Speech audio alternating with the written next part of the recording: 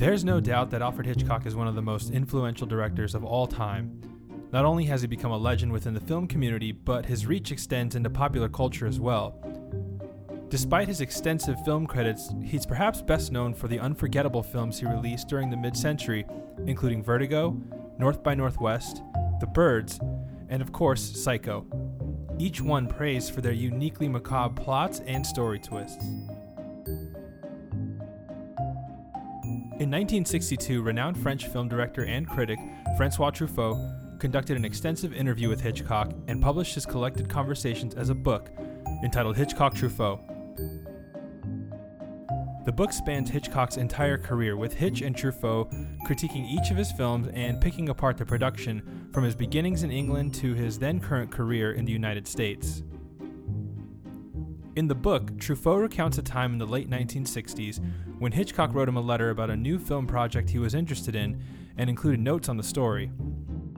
The film would be about a necrophiliac murderer who runs loose in London until one day a trap is set to finally capture him once and for all.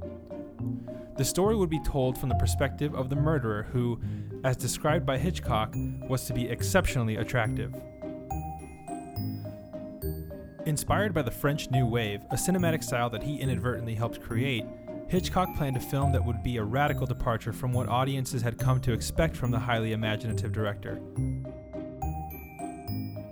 The film eventually became known as Kaleidoscope.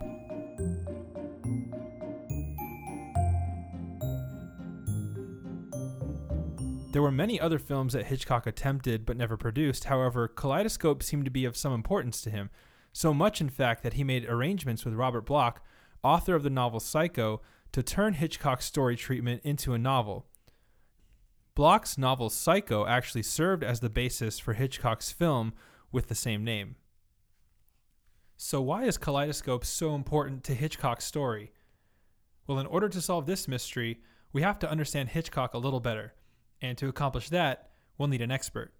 So joining me on today's episode, we have Christopher LaMont, independent filmmaker, writer, director, and producer. In addition to that, he's been teaching at the Arizona State University School of Film, Dance, and Theater for the past 12 years. He's also one of the founders of the Phoenix Film Festival, which is now in its 15th year. Mr. LaMont, you teach an excellent course on Alfred Hitchcock at ASU, making you, in my opinion, the foremost expert on the subject. But can you please tell us a little more about your first experience with Hitchcock's films? Well, unfortunately for me, my first experience with Alfred Hitchcock was seeing Family Plot on TV. Family Plot being the last of the films that Hitchcock did. And I specifically remember the chase scene in the cemetery where the cars are going around, it's the big car chase scene. And I was just struck by that. That seemed very interesting to me. I was fairly young at the time.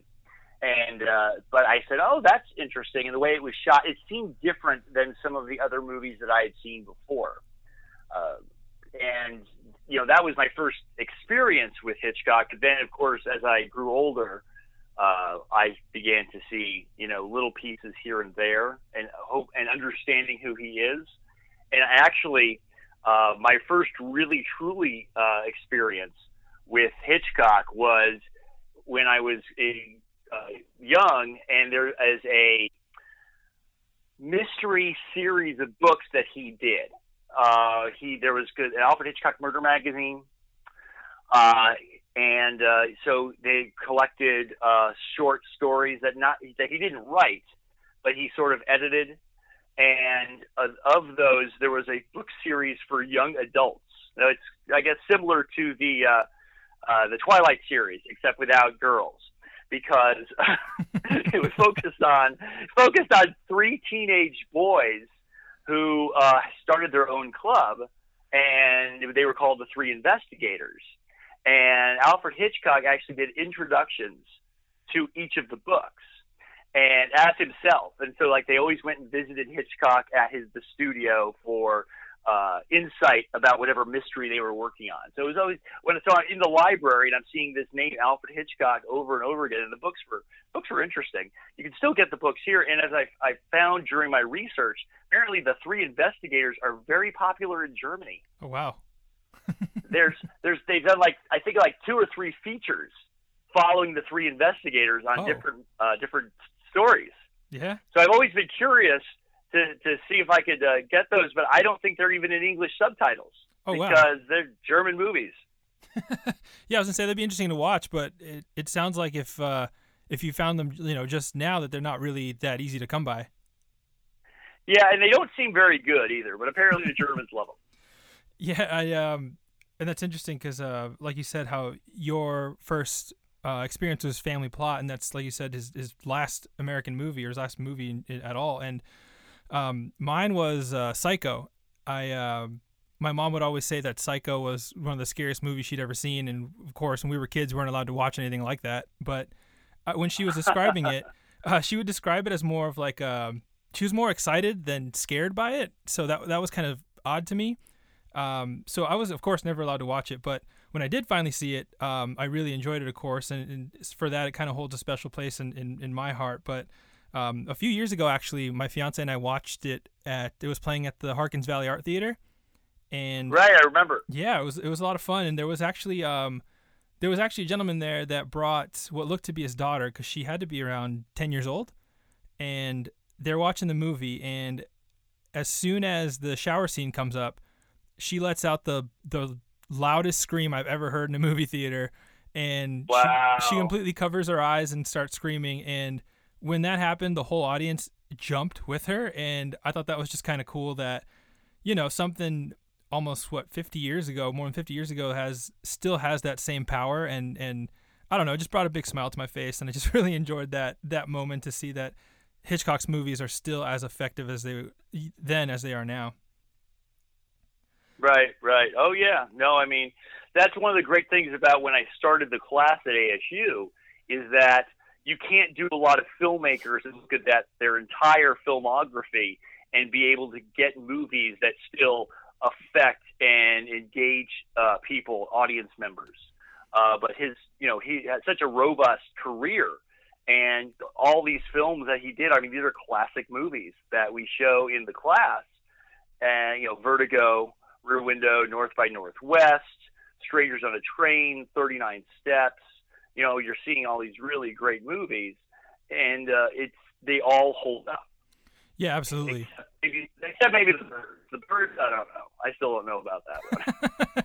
Yeah, it's funny, too, because The Birds is another one that I saw when I was younger, and I really enjoyed because it just really creeped me out. But as I started to get more familiar with the rest of his library, I agree with you, where maybe not the strongest one.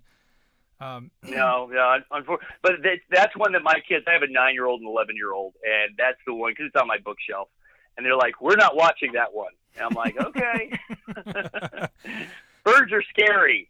And, I think that, when Hitchcock was talking about The Birds with Francois Truffaut in their famous 50-hour interview, which eventually became the Hitchcock-Truffaut book, which is fascinating. It's one of the source material I use as part of the class. But, Hitchcock said he wanted to do something that was more than just a monster movie. And what basically happened, though, is it's a monster movie. So, just the way it ended up being, because it's nothing but pop outs and shock scenes, and the story itself is relatively thin. And then there's Tippi Hedren's performance, which is rapid to be kind. Absolutely, and also the fact that the birds, there is no explanation for anything that they're doing. To me, that is sort of like a monster movie where the monster just appears. Sort of like, I mean, the only thing I can sort of compare it to in contemporary film is like Cloverfield, where the monster just shows up, destroys a city, and that's it. And that's sort of what the birds do in that movie. Yeah, and I think that for that filmmaking time, you've got a monster movie like Godzilla that has this, underlying subtext about the danger of radioactivity, the danger of the atomic bomb. And that is what caused Godzilla to come to life. but you don't have anything. And you could certainly now, I think, if someone were to remake The Birds, I think that I would say it would be about the environment and man's destruction of the environment leading to this thing happening. But nobody's going to remake The Birds because you can't, because there's a movie called The Birds, and it was done by Alfred Hitchcock. Yeah, no, absolutely. I can agree with that. So going through, like you said, your class sort of goes through the entire filmography, and you're very familiar with his work. But what's one, if you had to pick one, that you would say is your favorite? Oh, Rear Window, definitely. Just the idea. There's so many pieces of that movie. All the things that come together from a technical standpoint. The idea that it's a camera in one room, and you're learning about all of these different stories from him peering through the windows of each of the people in the apartment across the street, and that kind of voyeuristic feeling that the movie has, and the idea that suddenly he discovers this murder.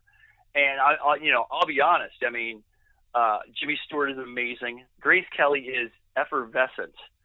And then there's the trademark humor, that darker humor that Hitchcock brings to everything he does.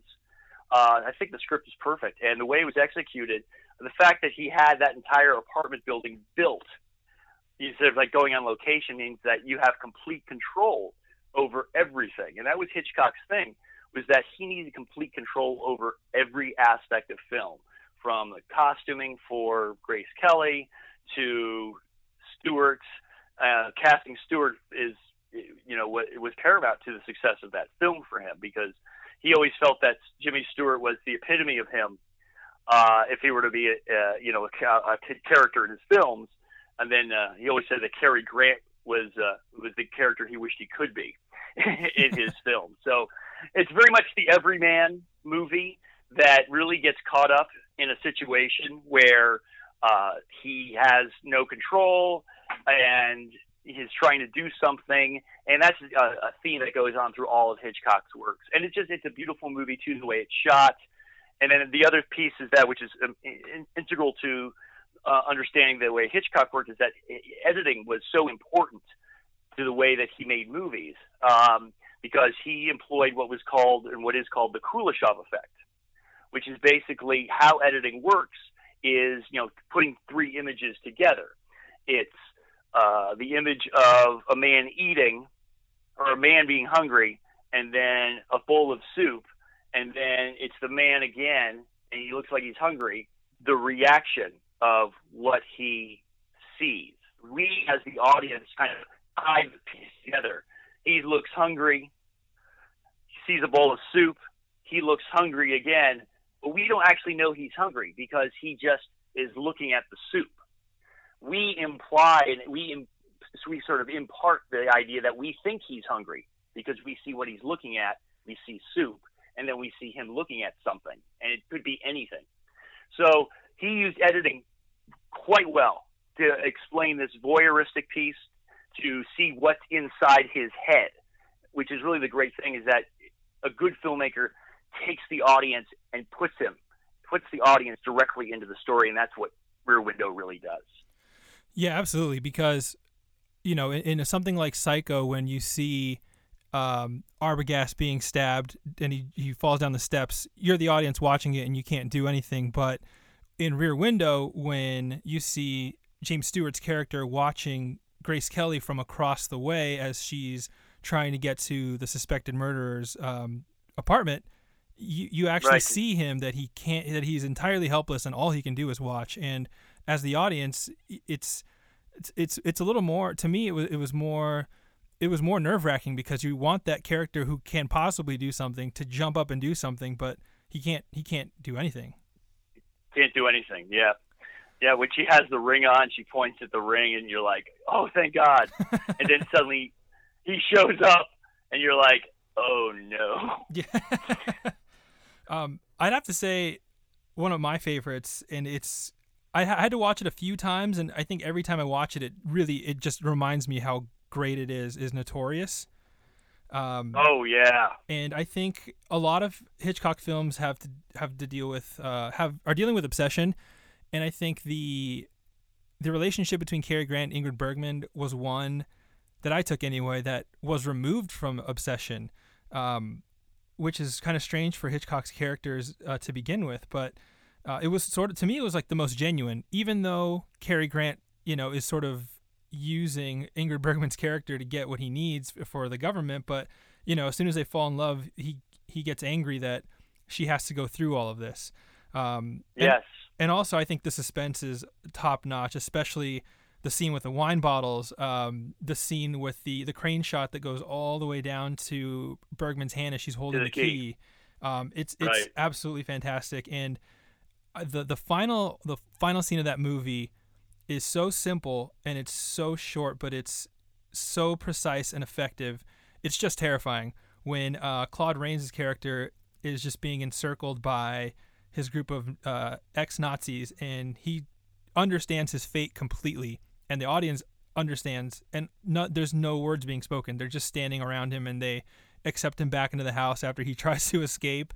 That part for me just took it over the edge to say this is, for me, his best movie. Oh, yeah. No, he was great. And you touched upon something I think that's also important, is that Hitchcock was constantly pushing himself technically. He was the first filmmaker to have sound in British filmmaking. He was the first filmmaker that was able to introduce sound. And a lot of you mentioned the crane shot finding the key. You can go through every Hitchcock movie and find at least one daring technical piece that makes that film special. And, it ranging from the biplane scene in North by Northwest, in the Vertigo, the actual Vertigo shot where the background goes, it's the dolly truck, the truck in and dolly out piece. Arbogast falling down the stairs in Psycho. Again, Rear Window that's entirely technical. All the aspects of that, but like a movie like Lifeboat, which only takes place in one location. So he always was doing something like that. I think the epitome, if you want to talk about technical, is the movie Rope, in which he created the single shot movie. I mean, at the time, it's like, nobody ever considered doing anything like that. And it's something now that a number of filmmakers play with, because they can actually make it a true single shot instead of having to break it up every 10 minutes, because that's how long the 35 millimeter reels lasted on Hitchcock's movie on Rope, and they had to make a seamless, hopefully seamless transition. But the idea that you're shooting on one set and the camera's always moving and there's no editing is crazy. In fact, he comes back later and says that he actually thought that Rope was a failed experiment because it went against everything he believed in for film, because there was no editing. So you're not able to increase the audience's suspense without that editing piece. Yeah, and I think for people listening, for contemporary film, I think the best example I can give to relate to that is Birdman, that won the Best Picture Academy Award, where it gave the illusion of one single shot through the entire film, but you can't. If you look really hard, you could probably see where they had to splice and cut and everything. But it is interesting that you say that Hitchcock felt it was a failed experiment, because, from my opinion anyway, there's been a lot of single take shots in film that last a long time, but very rarely is it given the impression over the entire film. And Birdman, to me, is the nearest example where that has actually been successful. Oh, I agree. Absolutely. And the thing about Birdman too is that the camera that they use to film that is a lighter camera. Hitchcock couldn't ever go handheld because of the camera. The camera's constantly locked down on a dolly, moving, forward and backward, moving left to right, panning the camera. But the freedom that digital filmmaking provides us now is that you can do a film like Birdman, and it's easy to go in for a close-up, instead of having, because you can just walk. Right. As opposed to we need to move the camera, this heavy camera, into position. And it also allows you don't have to be just in one location. Right, absolutely. That freedom that freedom they had. I mean, to be able to go outside, to be able to stay inside, to go from room to room. I mean, and absolutely. I mean, technically, it's just amazing. I think it's one of the reasons why it won the Oscar, because of that whole focus on it technically. So I kind of want to get into Alfred Hitchcock anyway, and why he's so important to film and pop culture. And again, with my podcast, I'm talking about sort of the films that these directors wanted to make, but for some reason never could. And different episodes have different themes and have different stories to them, but Alfred Hitchcock could, go so many different ways just because of his story in film. But I think a lot of people recognize the name and they recognize his bigger films, but what sort of importance does he actually have to film or to popular culture that helped to, I guess, make him this sort of figure that everybody knows and that everybody can recognize? Well, there's a few different things that actually address that.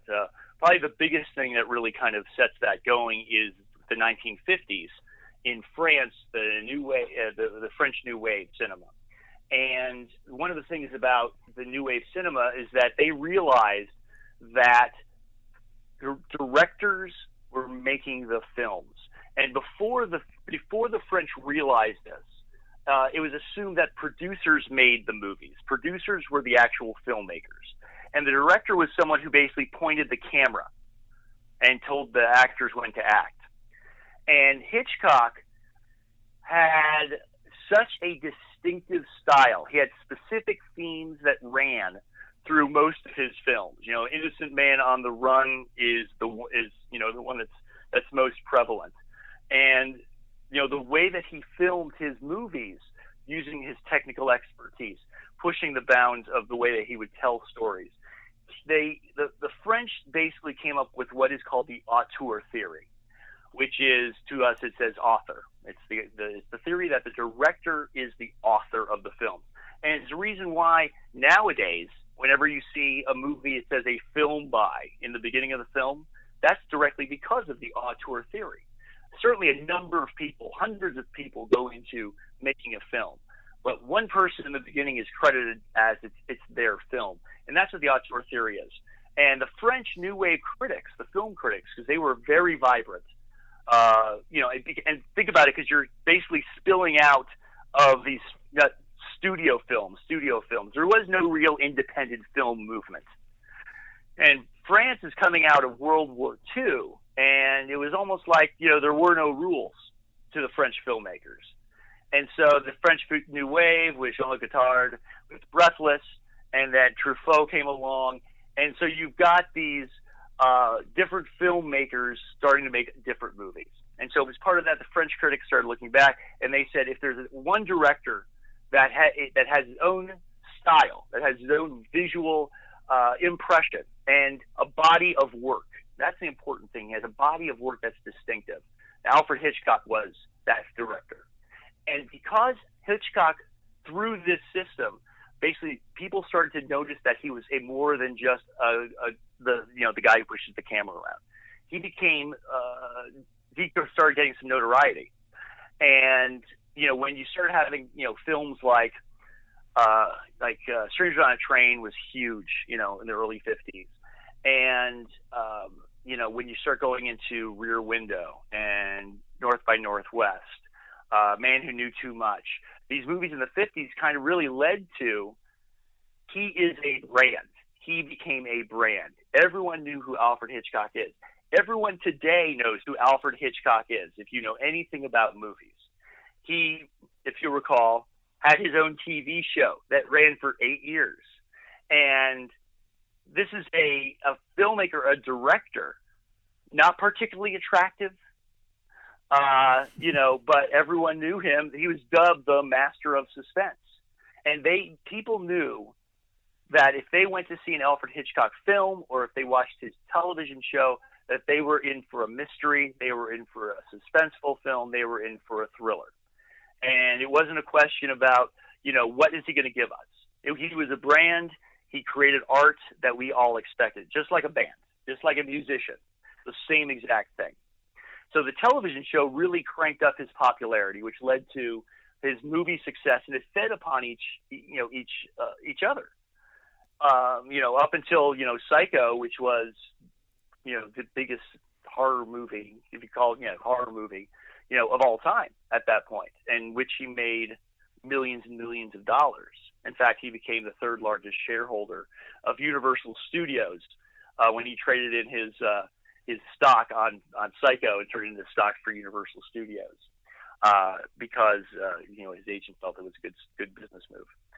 So the television growing, this idea about brand, and the fact that he was a director that everyone knew is one of the reasons why his work has continued, because the work is good. I mean, that these themes and this technical expertise, they're all in play.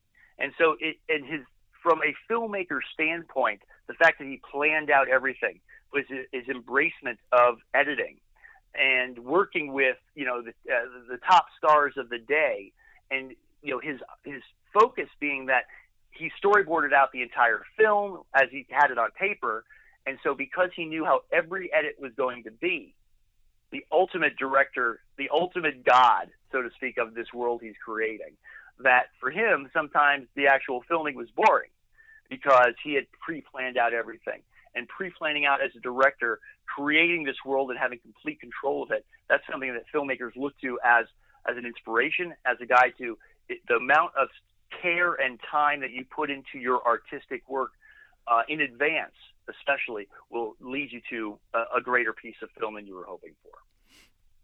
Oh, I completely agree. And his influence has extended long beyond his own lifetime also, especially with contemporary directors.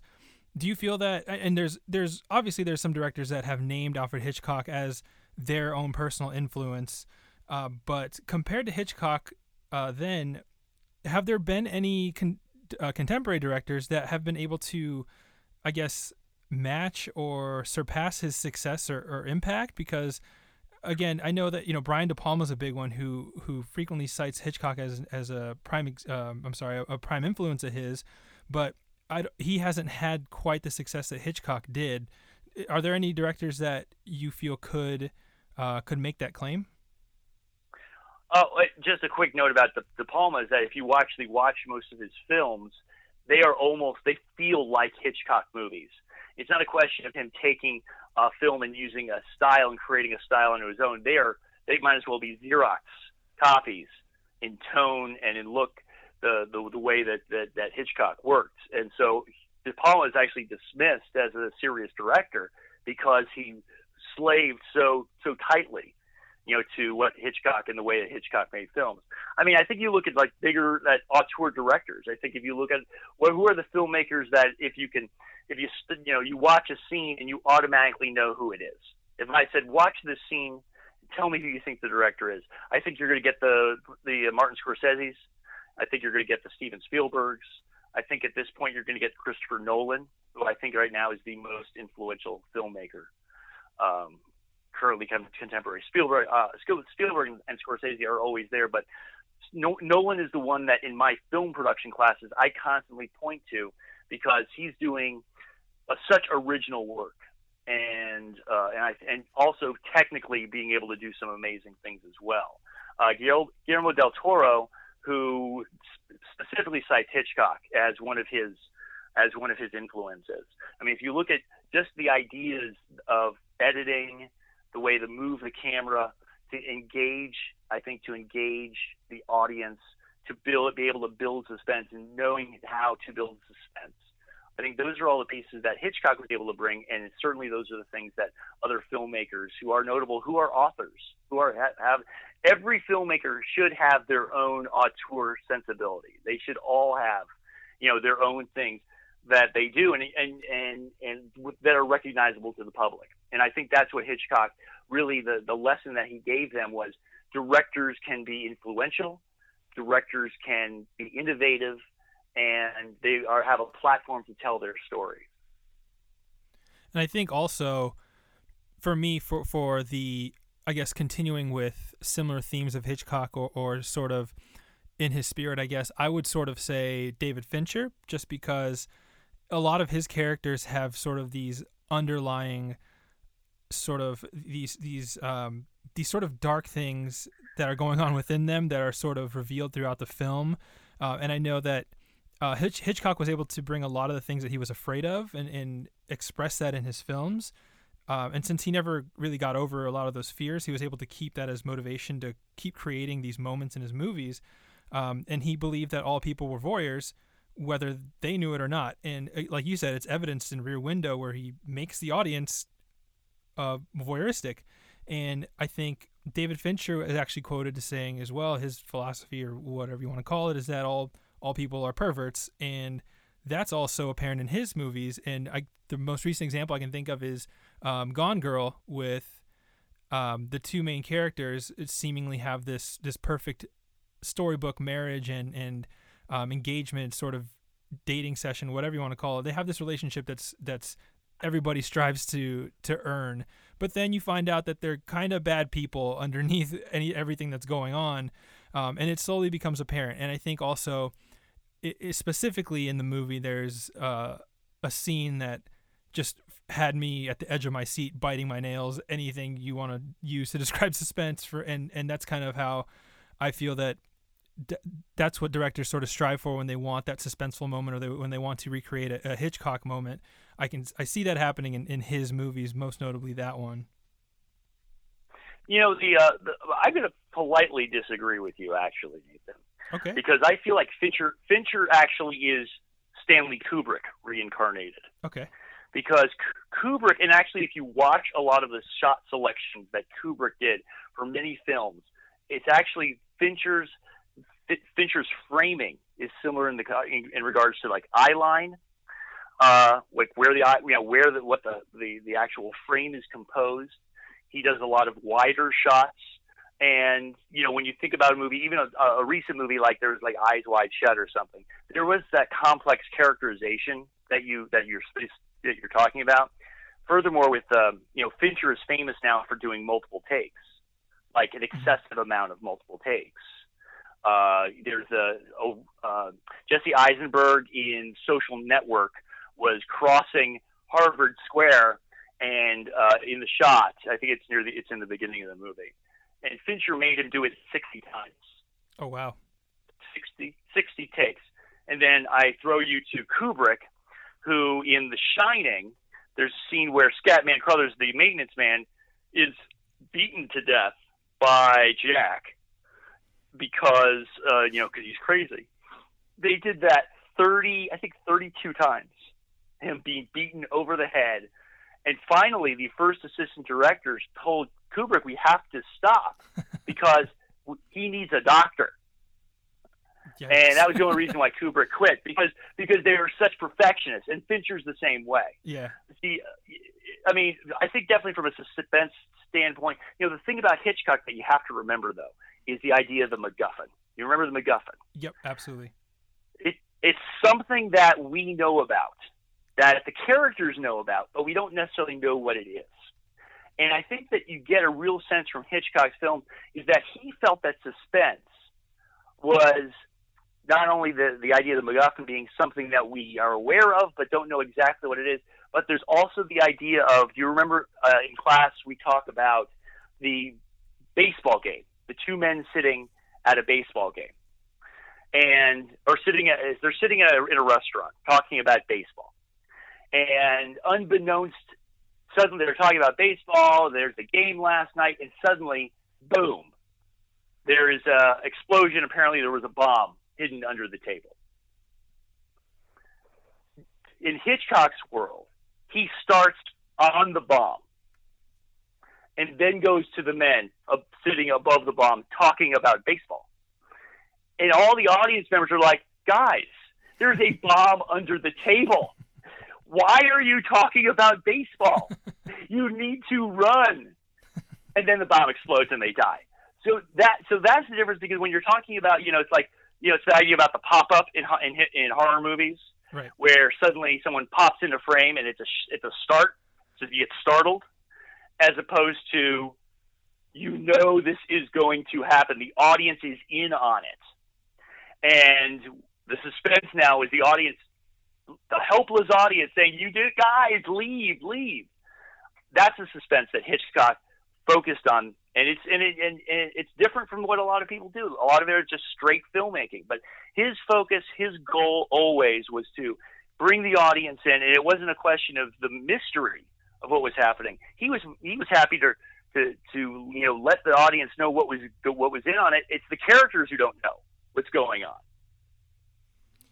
Yeah, and I that example was always one of my favorite examples of how to create a scare versus suspense.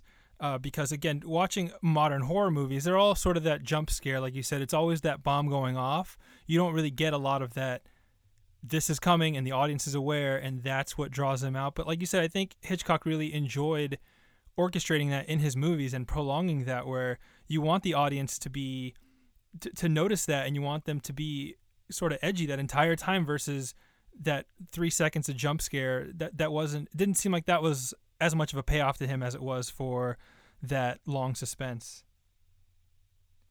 I agree. So going into the 60s, where Alfred Hitchcock has probably his most successful run of his career with North by Northwest, Vertigo, Psycho, and then The Birds. Afterwards, he made Marnie. So Truffaut suggests that Hitchcock films after Marnie suffered because he had allowed more studio intervention than he normally did, and that Truffaut was also convinced that Hitchcock himself was not satisfied with any of his films after Psycho. And again, this is just Truffaut's sort of his perception of things just from interviewing the director and watching his films. But I wanted to get your thoughts to see if you agree with that, or if you see any evidence of Hitchcock just not being satisfied with any of his movies after, post Psycho. That's a very interesting question, and I am going to come out, and I don't want to sound like I'm a hater, because I think after Psycho and going into The Birds, I feel like Hitchcock started to lose his perspective. And what I mean by that is, he'd had these obsessions with his actresses, Grace Kelly, Ingrid Bergman, all through his life. Unattainable women. And the obsessions, which culminates in Vertigo, which is about a man who tries to turn a woman into this dream girl. Right. Is that, when Tippi Hedren came in, and he's in his 60s at this point. I feel like what he was trying to do in film was merely working out, I think, the contracts. Especially if you look, because The Birds, for him, that movie was a financial bomb. And I think once after the hit of Psycho, and then suddenly coming into this movie with The Birds, starring an actress that he had created, and she wasn't very good, and he's trying to find another vehicle for her because he wants her to be with him. And I know that I hope I'm not creeping anybody out here, but if you start looking at, if you look at a movie like, Psycho, which really pushed the bounds on what a horror suspense film would be. The Birds is a monster film. Marnie, the subject matter of Marnie is very disturbing. She's a kleptomaniac who has been psychosexually traumatized through her life. And Sean Connery is a psychiatrist or psychologist, one of those two. And he ends up raping her in the movie. And for me, and then somehow is able to work out her issues with her daddy complex or whatever it was. And I feel like suddenly now he was focusing on these more, it's a rape scene.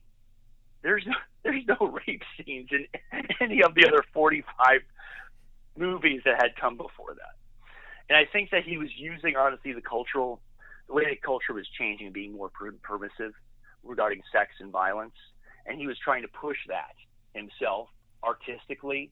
But I think that he personally couldn't wrap himself around embracing that type of cultural film shift. And so, Topaz was that was a huge mistake, overall, because he, didn't really want to make that film. He was forced to make that film. Torn Curtain, when he did Torn Curtain with Paul Newman and Julie Andrews, he didn't want Paul Newman in that movie. And the only reason he really made that film was because of the really great scene when in the shack, when there's no sound, no music. It's just like the breathing when Paul Newman is attacked in the kitchen when it's a knife scene and there's no dialogue. That kind of thing, I think, still was appealing to him. Topaz was a nightmare, and when you get to Family Plot's like Frenzy. If you look at Frenzy as a film, which everyone said, well, it's harkening back to early Hitchcock. Well, it's a serial killer. There's a rape scene in which the killer, the debonair, the charming killer, is raping women in the nude, which is something that Hitchcock could never do in the past. Nude women, rape.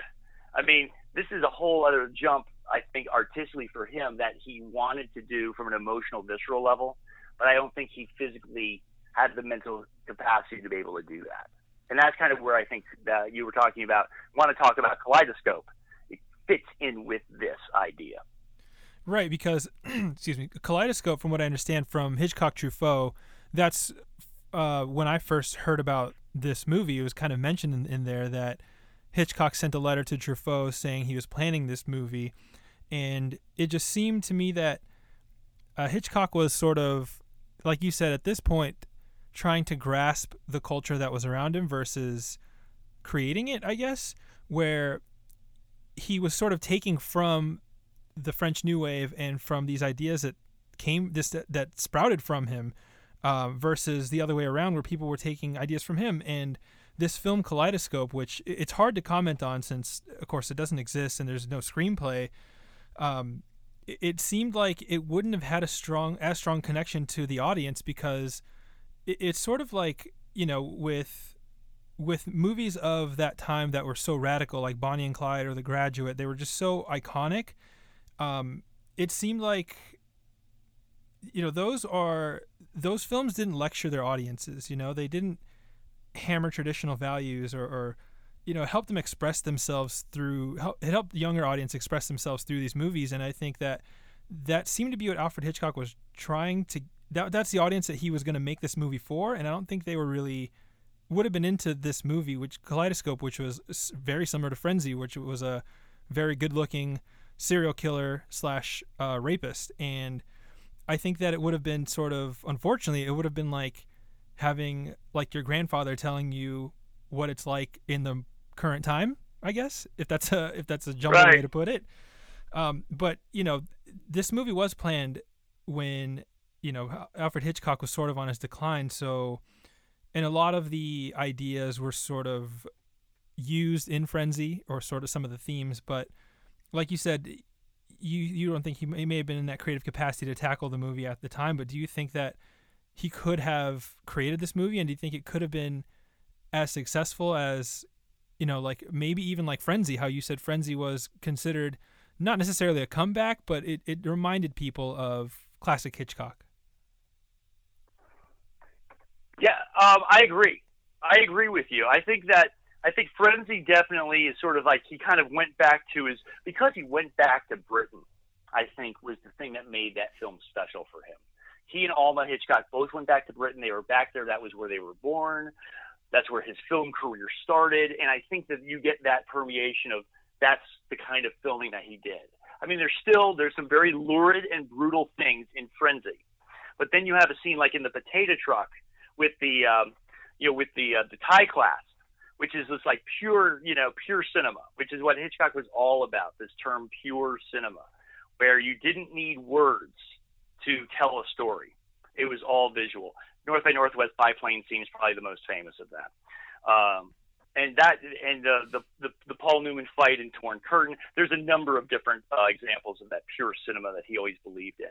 But I think that, looking at Kaleidoscope, it's there's that brutality and luridness. And I think Hitchcock thought that was what the counterculture was about. It was about nudity, and it was about being brutal. And I think he mistook what that was. And then, and Truffaut had concerns about the way that Kaleidoscope was going to be done. He felt that he said that he knew that Hitch would be able to shoot it in a tasteful and artistic manner, but the overall content he had a concern with. And then if you go through, and I don't know if you're showing everyone the stills, the images of it, if you're including that on your video website, it's naked women. It's all the women are naked. They're all topless. Right, all of them. And there's even shots where all of them. Some of them are like full nude, and there's the killer standing there in pants. Right. I mean, I think that's really, I think I don't want to say he was at this point kind of a dirty old man. But if you're a director and it's permissive to be able to do that, why wouldn't you? Exactly. I'm tarnishing the entire legacy of the greatest filmmaker in history by turning him into a lurid, dirty old man. I'll tell you, if you want to, if you're a Hitchcock fan, Nathan, I don't know if you've seen The Girl, the HBO movie The Girl starring Toby Jones. That's something that it's been on my HBO queue for the longest time, but I just can't bring myself to watch it just because I watched actually we went to the screening of the Hitchcock movie starring Anthony Hopkins and Helen Mirren. Yeah.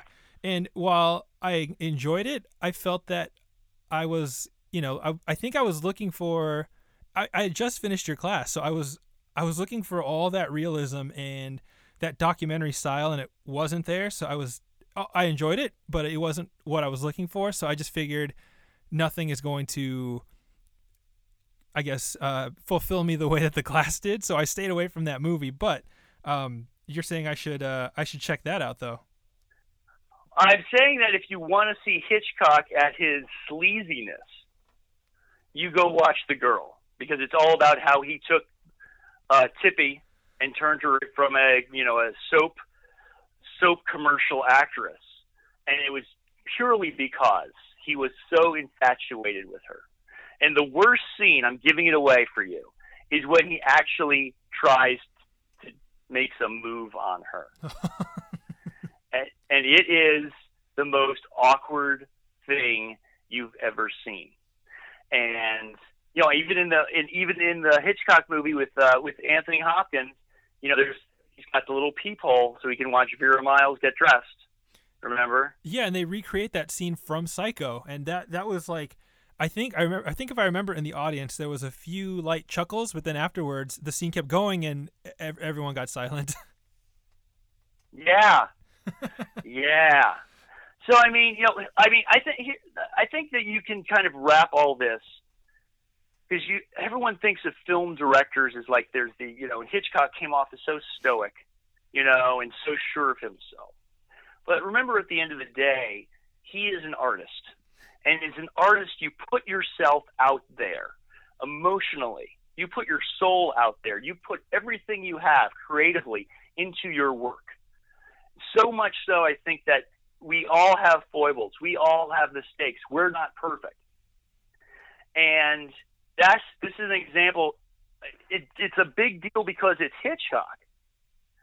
But who hasn't ever had fantasies about girls, or hasn't ever wanted to, control a woman, if you're a man, control a woman, into wearing everything that you wear, everything I tell you to do, you do everything that I say.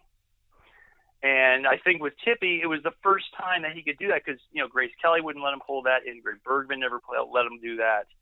And that's when he was young, and he's still a little bigger than, or he had a weight problem. I'm sure we all know that as well. But he's not perfect, but we wanted him to be perfect because to us, the world of film is perfect.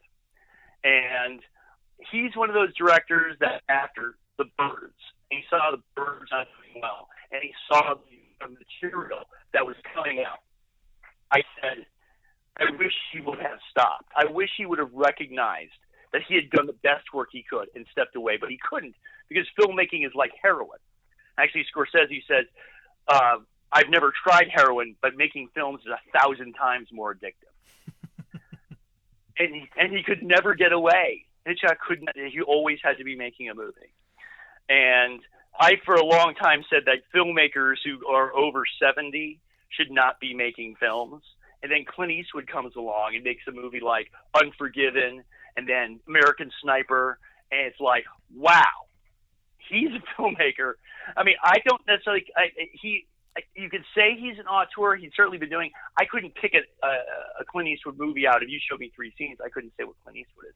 But he's still productive right now. He's making very, very good movies. So he's the exception to my rule. But I think, after you hit 60, I worry about you. You have to be an extraordinary filmmaker to be able to continue and at a level that audiences expect from you. Absolutely, and with, like I said, I couldn't pick a frame of a Clint Eastwood movie unless he's in it, because a lot of his movies he's in. But I agree with you. I agree with that 100%. And I think with this podcast series I'm doing, I find these movies that directors didn't get to make, or filmmakers or producers, anybody, and there's always a question behind it, and it's not always why they couldn't make it or why they didn't make it. Sort of like like Kaleidoscope, where we kind of have our answer.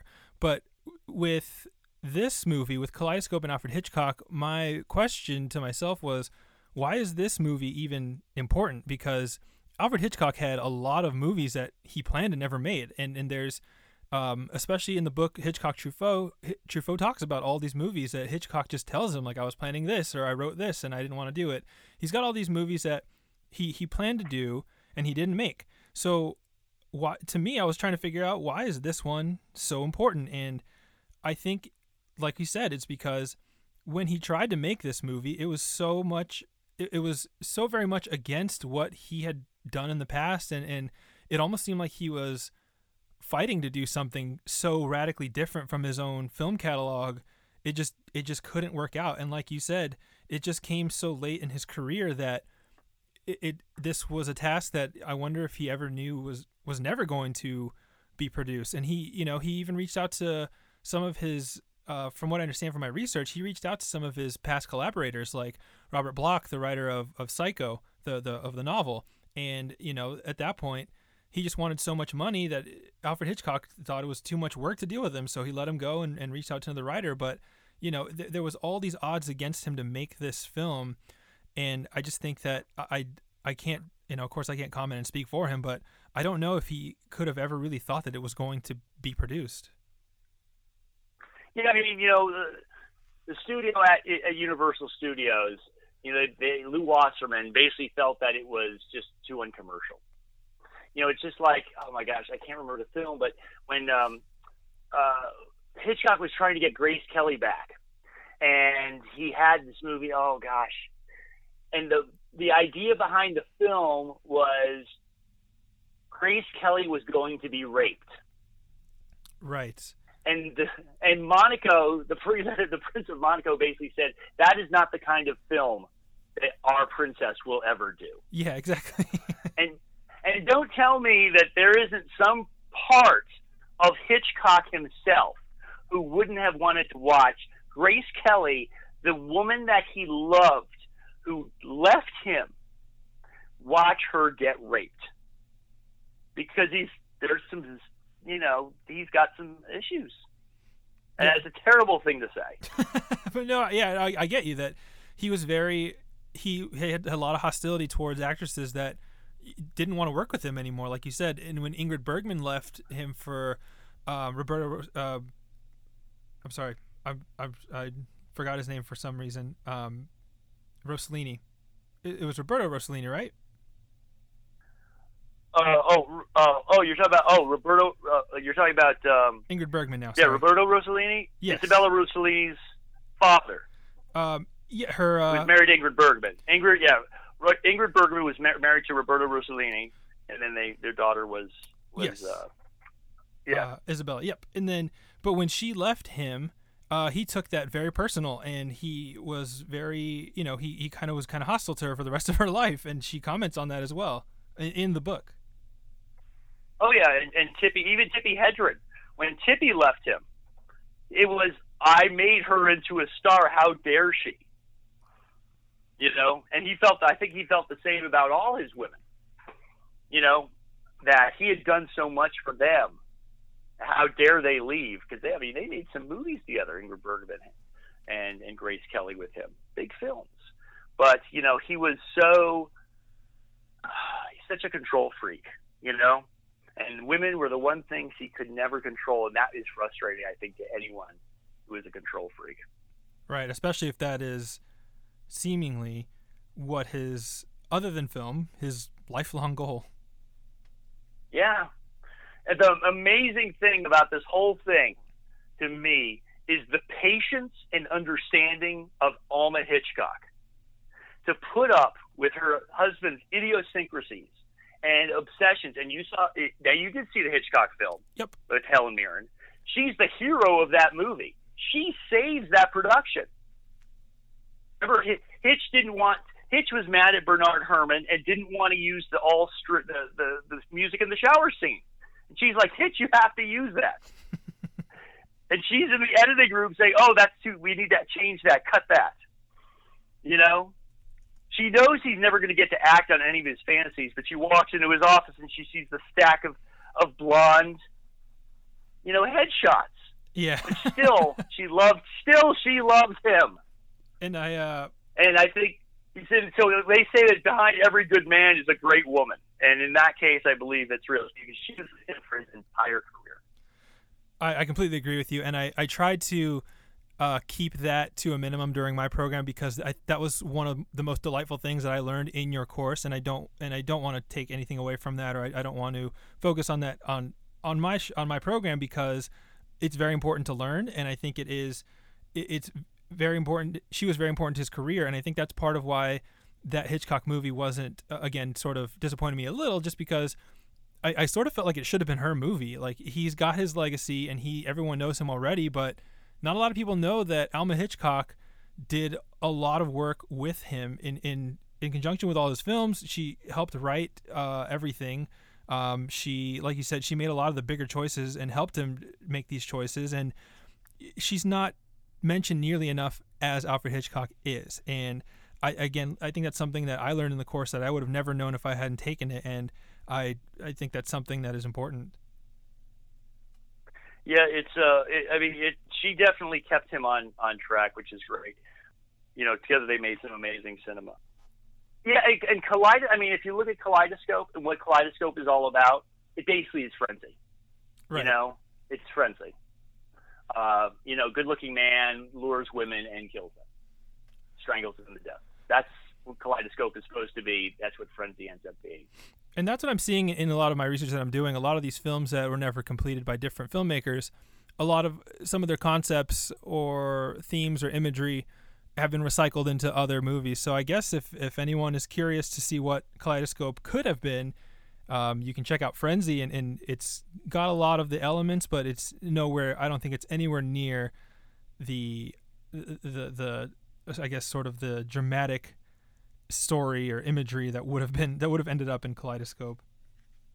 Well, it certainly didn't have enough naked women, I think, in what Kaleidoscope. Because I'm seeing like 3 or 4 different women naked, winded, topless and bottomless. Yeah. Are you kidding me? It's Alfred Hitchcock. Okay, you're not some weird kid in Italy.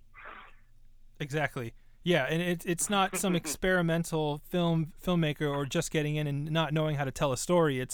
This is Alfred Hitchcock. He's influenced just a sea of directors, and he's just his test shots for this movie were just women topless, and some of just not even talking, no dialogue or anything. No dialogue. I mean, Hitchcock, regardless of this or regardless of his decline, he is still the greatest filmmaker in the history of motion pictures. And I don't think anybody can take anything away from that. And the fact that he was so successful, and then the irony that he never won a Best Director Oscar, was because they were jealous. The Academy was jealous of his success. They were jealous of the fact that he was bigger than some stars.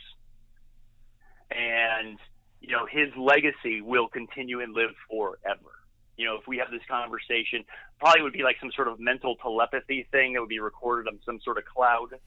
100 years from now, it's the same thing. People are going to look back at these films, and it's amazing to me the response. And I really appreciate you asking me to be on your program, Nathan. Is that the response that I get from students who go through the Hitchcock class are like, I've learned so much about filmmaking. I had no idea everything that he did, and I think this is what a college film class is really about. Is about learning about something that you maybe have heard of before, but then getting the opportunity to really sink your teeth into a subject that you had an interest in, and a whole new world opens up. I absolutely agree, and I think that's a great place for us to end our conversation today. I do want to thank you very, very much for coming on and joining me and taking time out of your schedule. Again, I know you've got a lot going on, but to take a moment to speak with me about something that I care about a lot, and I know something you care about a lot, which is movies, is just it does mean a lot to me. So I can't thank you enough, and I do appreciate your time very much. Oh, listen, anytime. I'm also a big comedy film person. I teach great comedy films over at ASU as well. So if you ever have a good comedy, feel free to give me a call. Absolutely.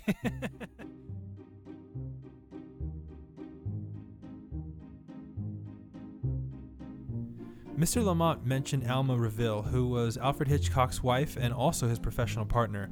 And while we didn't get the opportunity to discuss her career in detail, I would be remiss to not mention that Reville had a tremendous contribution to the history of film in her collaboration with Hitchcock. Hitchcock heavily relied on Reville's professional opinion and often made imperative decisions based on her counsel. Her work as a consultant, editor, screenwriter, assistant director, and much more are of great importance, and I encourage everyone listening to seek out more about her work as a filmmaker. And I must agree with Chris LaMont. Alfred Hitchcock truly is the greatest filmmaker of all time. And even though he had already created some of the finest films to even grace the silver screen, perhaps Hitchcock had reached a point in his life where he was no longer capable of creating a picture as engaging and provocative as before.